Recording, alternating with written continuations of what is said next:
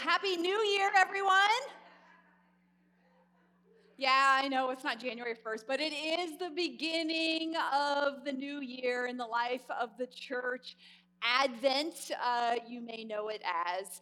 And during Advent, we are going to be looking at the world and we are going to be reminded that God is about to do something big. And without God, hope does not exist. Now, if you don't believe in God, of course, you can still hope for things. You can hope for a new job or a new car or a wife or a husband. You can hope for all sorts of different things, but it's a kind of hope that doesn't last. God offers a hope that lasts, and that's what we look forward to during Advent. Well, this new sermon series that we are in comes right after we have just discussed one of our values, that we are going to help others and do things in our community and world to impact the world. And the value leading up to Advent is kind of perfect because it's a value about helping people and helping and impacting the world. And we are moving into this time of the year where we give more than any other time of year. It's the season of giving. It's that feel-good time of year where we have the holiday spirit, right? We're a little extra nice to people. We give a little extra. But there's this paradox when it comes to helping. When do we help? When do we not help? Can helping do more harm than good? Now, does God really want us to help everyone selflessly, regardless of the harm it may do to us? And if that's not the case, how do we set boundaries? My best friend, Shayla, and we both have sons who live in Kansas City. And so several months ago, we drove down to Kansas City one day to take our sons out for breakfast. And I was driving, and we drove down to Kansas City, and we got into the city, and we pulled up to this intersection, and there was a guy standing at the corner with a sign, and the sign said something like, "Anything helps, God bless." My best friend Shayla, she rolls down the window. The guy walks over to the window. She digs through her purse. She pulls out a $20 and she hands it to the man that's standing outside of the window. Now the light turns green. I drive away and I say to her, "What are you doing?" And I say it in a really judgmental way because we're best friends and we have this agreement that we are allowed to do this to one another. And she says, "Who am I to judge? I have the money and he needs help. I can give him money if I want to."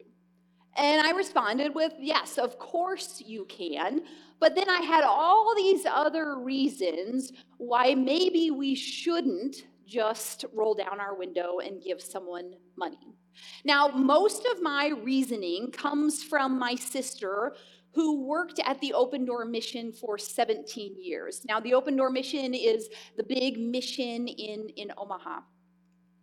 And my sister would tell me what the mission, would recommend. If you saw somebody standing on the side of the street, a beggar or panhandle or whatever you want to call them, somebody asking for money. And the mission would say, "Don't give them money, because it does not help them in the long run." Now, they also would say, if you do want to do something good, providing long-term support for someone, then you give to organizations that help with those kind of things. But is my friend right? Giving without expectations or without explanation, without judgment? That sounds like kind of a Jesus thing to do. Or am I right? Do we collectively all say that we will not hand out money so that people can get the help that they really need. Am I right? Is she right? There is a passage in Galatians chapter 6. These are Paul's words to the church in Galatia, and let's see what this can maybe teach us. So it says, brothers and sisters, if a person is caught doing something wrong, you who are spiritual should restore someone like this with the spirit of gentleness. Watch out for yourselves so that you won't be tempted too. Carry each other's burdens, and so you will fulfill the law of Christ. If anyone thinks they are important when they aren't, they're fooling themselves. Each person should test their own work and be happy with doing a good job and not compare themselves with others. Each person will have to carry their own load. Now, this passage really is about turning back to God, and it's about the accountability that we need from one another. And really, the emphasis on this passage is really more about moral weaknesses or moral failings. But some people will use this, especially the part about carrying one another's burdens, to manipulate people. They do it to the church. You might have family or friends who may do it too. Unfortunately, some people use Galatians 6:2, that we're to carry one another's burdens to fulfill the law of Christ. Sometimes people turn this into kind of a full-time job of always asking for help. They twist God's word and use this word as an excuse to dodge responsibilities, ask the church for help, ask family members or friends for constant assistance. And they might say things like, well, you're a Christian, you should be helping. Or, aren't you the church? Isn't this what you are supposed to be doing? And I'm sure that my friend Shayla, she probably said something in our disagreement about me being a pastor. I'm guessing that she did. I don't remember for sure. But when I hear these things, I cannot help but feel a little bit guilty, because I know that there is more that I can do. I know that there is more help that I can give. I know that there's more people's burdens that I can carry. And we can all probably agree on this, that living a life that is centered on sacrificial love and giving, living a life shouldering one another's burdens and treating our neighbors like ourselves can get pretty tiring. And then when we start giving and we keep on giving, sometimes we think, am I even really making a difference? And when we start to feel a little bit overwhelmed of whether our helping is actually helping or not, sometimes we just need to take a step back. And we need to look at the bigger picture. Mother Teresa says, if you can't feed 100 people, then feed just one. Following God's word is hard. It's difficult. It's like walking this tightrope between thinking without thinking of yourself, right? Giving without thinking of yourself, giving selflessly, and setting healthy boundaries. And if you lean too far on one side, we get all self-centered and super independent. And then if we lean too far the other way, then we start taking on other people's messes as our own. I want us to look again at these two of the verses that we just read, Galatians chapter 6, verses 2 and verse 5. So verse 2 says, carry each other's burdens, and so that you will fulfill the law of Christ. And then verse 5, each person will have to carry their own load. And I think of it this way. I think that we are all given a backpack when we are born. And some of us, right from the very start, we are given a heavier backpack than others. And then along the way, we start picking up pebbles and we start picking up rocks, usually from our own doing. And we start picking those things up and we start putting them into our own backpack. And then sometimes life just throws stones at us, throws these rocks at us. And we have to pick those up too. Right? We pick them up and we put them in our backpacks. And sometimes our backpacks get really, really full, but we have to carry our own load. We carry them as we get through life. But then sometimes life throws at us a boulder. And our backpacks, we're already carrying our backpacks around, and now we are trying to balance this giant boulder and carrying it through life. And this is when the church needs to step up and help. This is when we as Christians come together and we help to carry one another's burdens. But of course, the question is, who gets to decide? Who gets to decide whether what somebody is dealing with is just a rock or a stone that they must put in their own backpack, or it's maybe a burden, a big boulder that we need to help each other with? Well, there is this book, and it is called When Helping Hurts: How to Alleviate Poverty Without Hurting the Poor and Yourself. And it's by Steve Corbett and Brian Finkert. And this book is for churches and it's for Christians to help us with this helping paradox. So in order to show you or explain to you one of the examples they use in this book, imagine somebody is asking for help. Maybe somebody walks in the church building and they ask for money for rent or to pay their utilities. Or maybe a family member calls you again, needing just a little bit of money to get by to their next paycheck. The first thing that this book tells us to do is to discern the situation and to decide if this situation calls for relief, rehabilitation, or development. And I'll explain those three things later. But the first thing that we are called to do is to pray. We are called to ask God and to ask God to help us, give us directions on what we should do in a certain situation. Now, prayer is really important. If you can pray with the person, that is great. But even just a silent prayer to God, asking for guidance, is really helpful and kind of the foundation of what we need to do. And so we discern. We ask God to help us decide what this situation calls for. And then the book says that some situations call for relief. And here's what they say about relief. Relief can be defined as the urgent and temporary provision of emergency aid to reduce immediate suffering from a natural or man-made crisis. Now, let's say you have an emergency, like a health emergency, and you take yourself to the ER.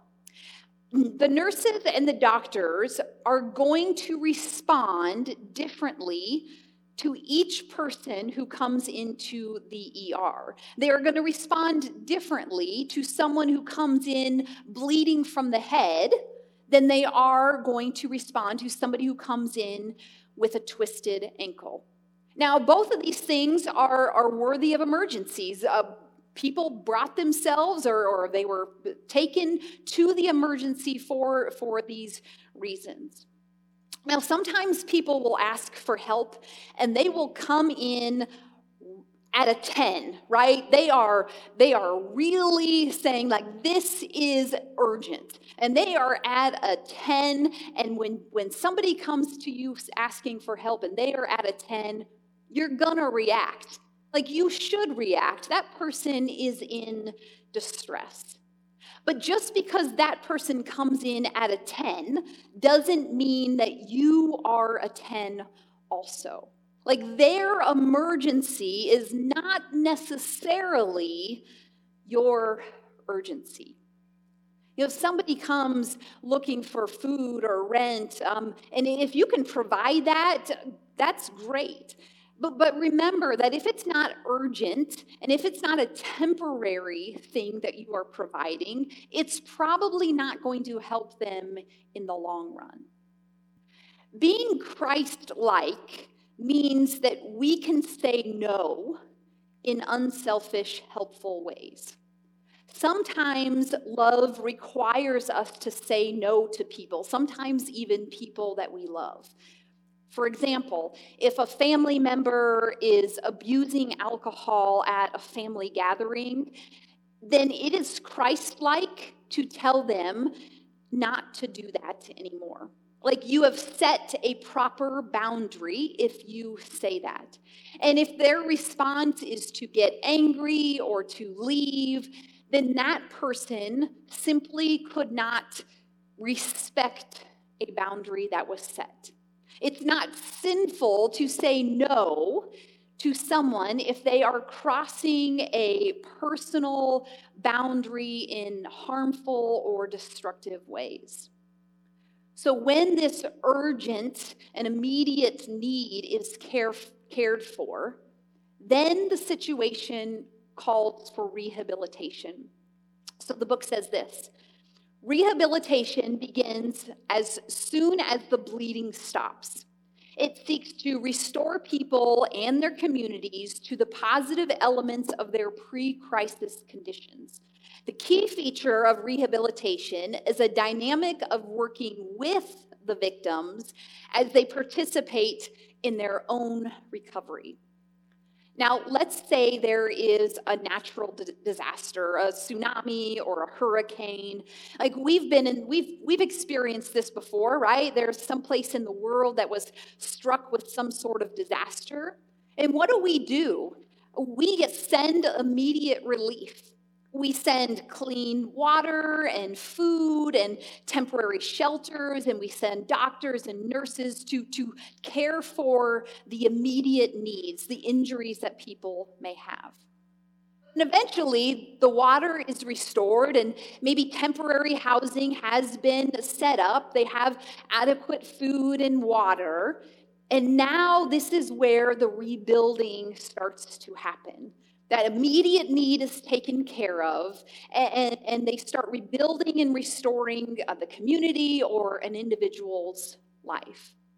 And when we are in this rehabilitation stage, we are working with people to help them recognize that their own gifts. We help them recognize their own gifts and their own place in the community.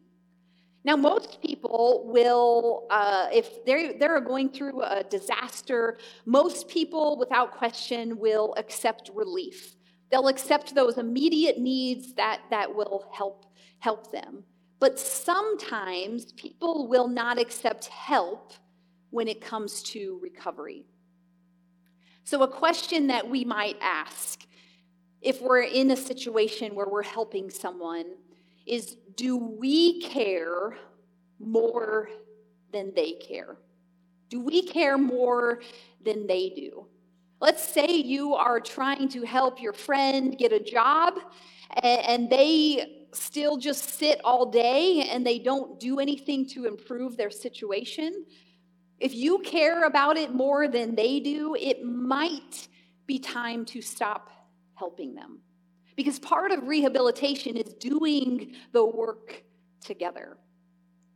Now, everyone has a purpose. That is part of rehabilitation, is to try and help people understand their purpose. The story of Zechariah found in the Gospel of Luke reveals that Zechariah has a really important purpose in life. Now, Zechariah is John the Baptist's dad. And John the Baptist is a really important person in Jesus' story, because John the Baptist comes to prepare the way for Jesus. And it's a perfect story when we think about and as we prepare for this Advent season.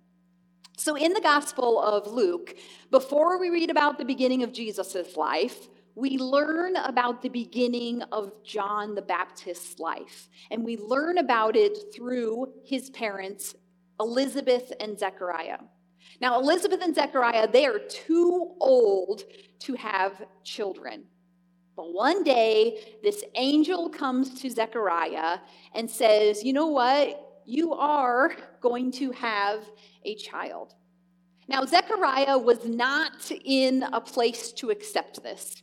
He didn't want to hear this wisdom that the angel was sharing. He questioned the angel. He kind of made excuses as to why this wasn't and this couldn't be.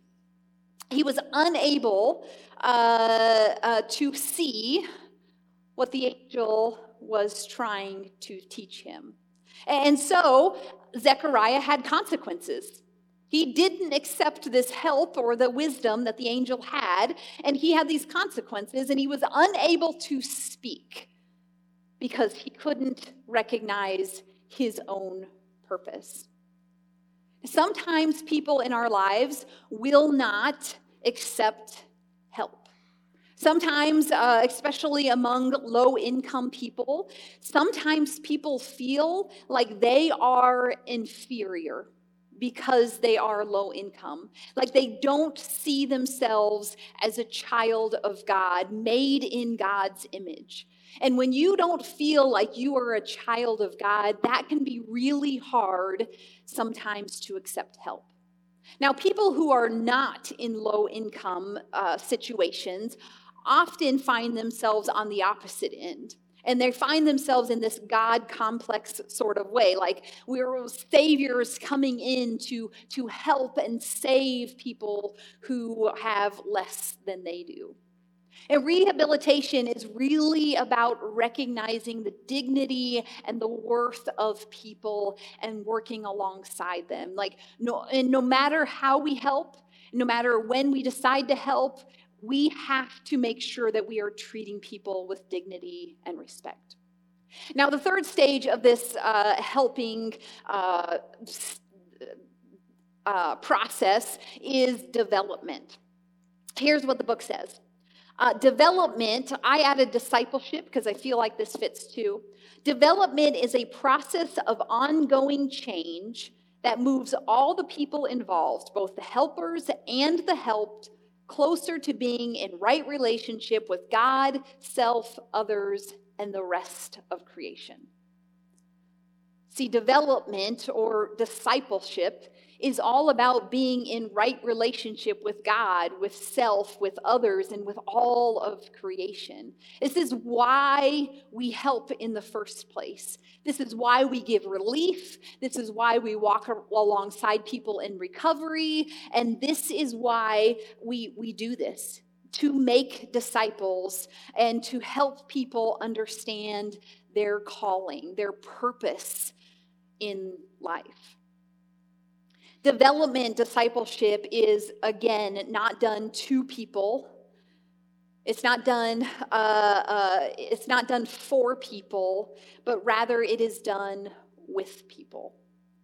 But we can't make people do things they don't want to do. Like, it has to be both parties in order to help carry one another's burdens together. Now, maybe if you're in a situation where you are faced with helping somebody or not, the question, like, I'm going to discern whether I'm going to help this person or not. A question you might ask yourself is, why do I care? Why would I want to help this person? Is it because you value every person as a child of God? Or is it because if you help someone, it will make you look good or it will make you feel good if you give that person help? Now, I did reach out to Pastor DJ. He is from the People's City Mission here in Lincoln. And I said, hey, Pastor DJ, do you guys have a policy of how you know whether you should help someone or not? And he said, we really don't have an official policy, but he said, here's from my working and my experience, here is what I have to say about it. He says, don't give out money. He says, instead, if you want, pay for a meal or pay for clothing. He said having bus tickets on hand is really, really helpful for a lot of people. Also, just McDonald's gift cards are also helpful. And then he says this. He says, when you do give and believe it's from God, give joyfully and freely, knowing that it's in God's hands. And I think this is really helpful when I think back to my situation with my friend Shayla. Like, I know that my friend Shayla has this big heart, and that every person that she encounters, she treats them like they are a child of God, and I love that about her. And I think that when we are faced with the opportunity to help someone, what we do is we learn from the situation. And we stop feeling guilty, right? Whether we decided to help or we decided to not help, we stop feeling guilty about it because God's grace is available and abundant for us. And we just continue to grow. Now, to finish Zechariah's story, right? He's kind of suffered these consequences. He can't speak because he just didn't recognize his purpose. But then he does recognize his purpose. He listens to the angel, and he says this. Immediately, Zechariah's mouth was opened and his tongue was freed. And he began to speak, praising God. And he said, "Blessed be the Lord God of Israel, for he has looked favorably on his people and redeemed them.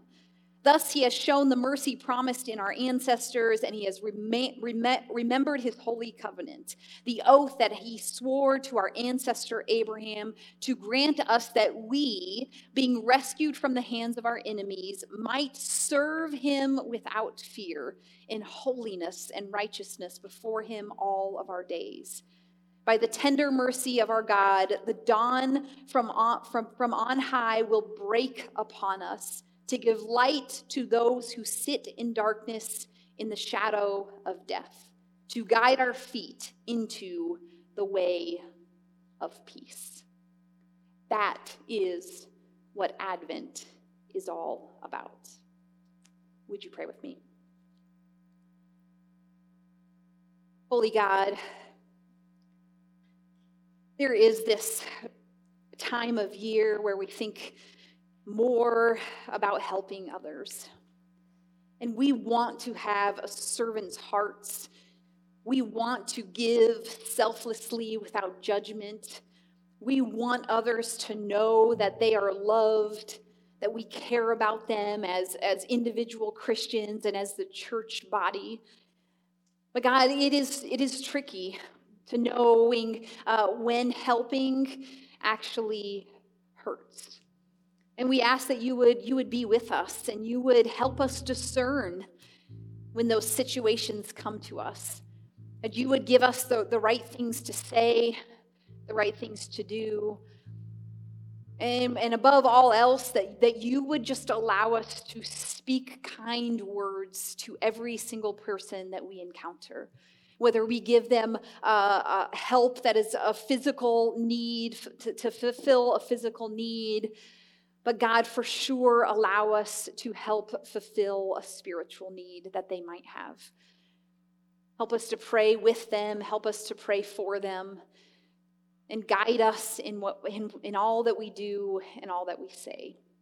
We want to be followers of you, God, and it's not easy sometimes to know the right thing, but God, you are grace-filled, and you offer us this forgiveness when we mess up. You offer us grace to learn and to grow from our actions. So God, be with us this year, not only in this season, but in the year to come, as we help and share the love of Christ. We say this in Jesus' name. Amen.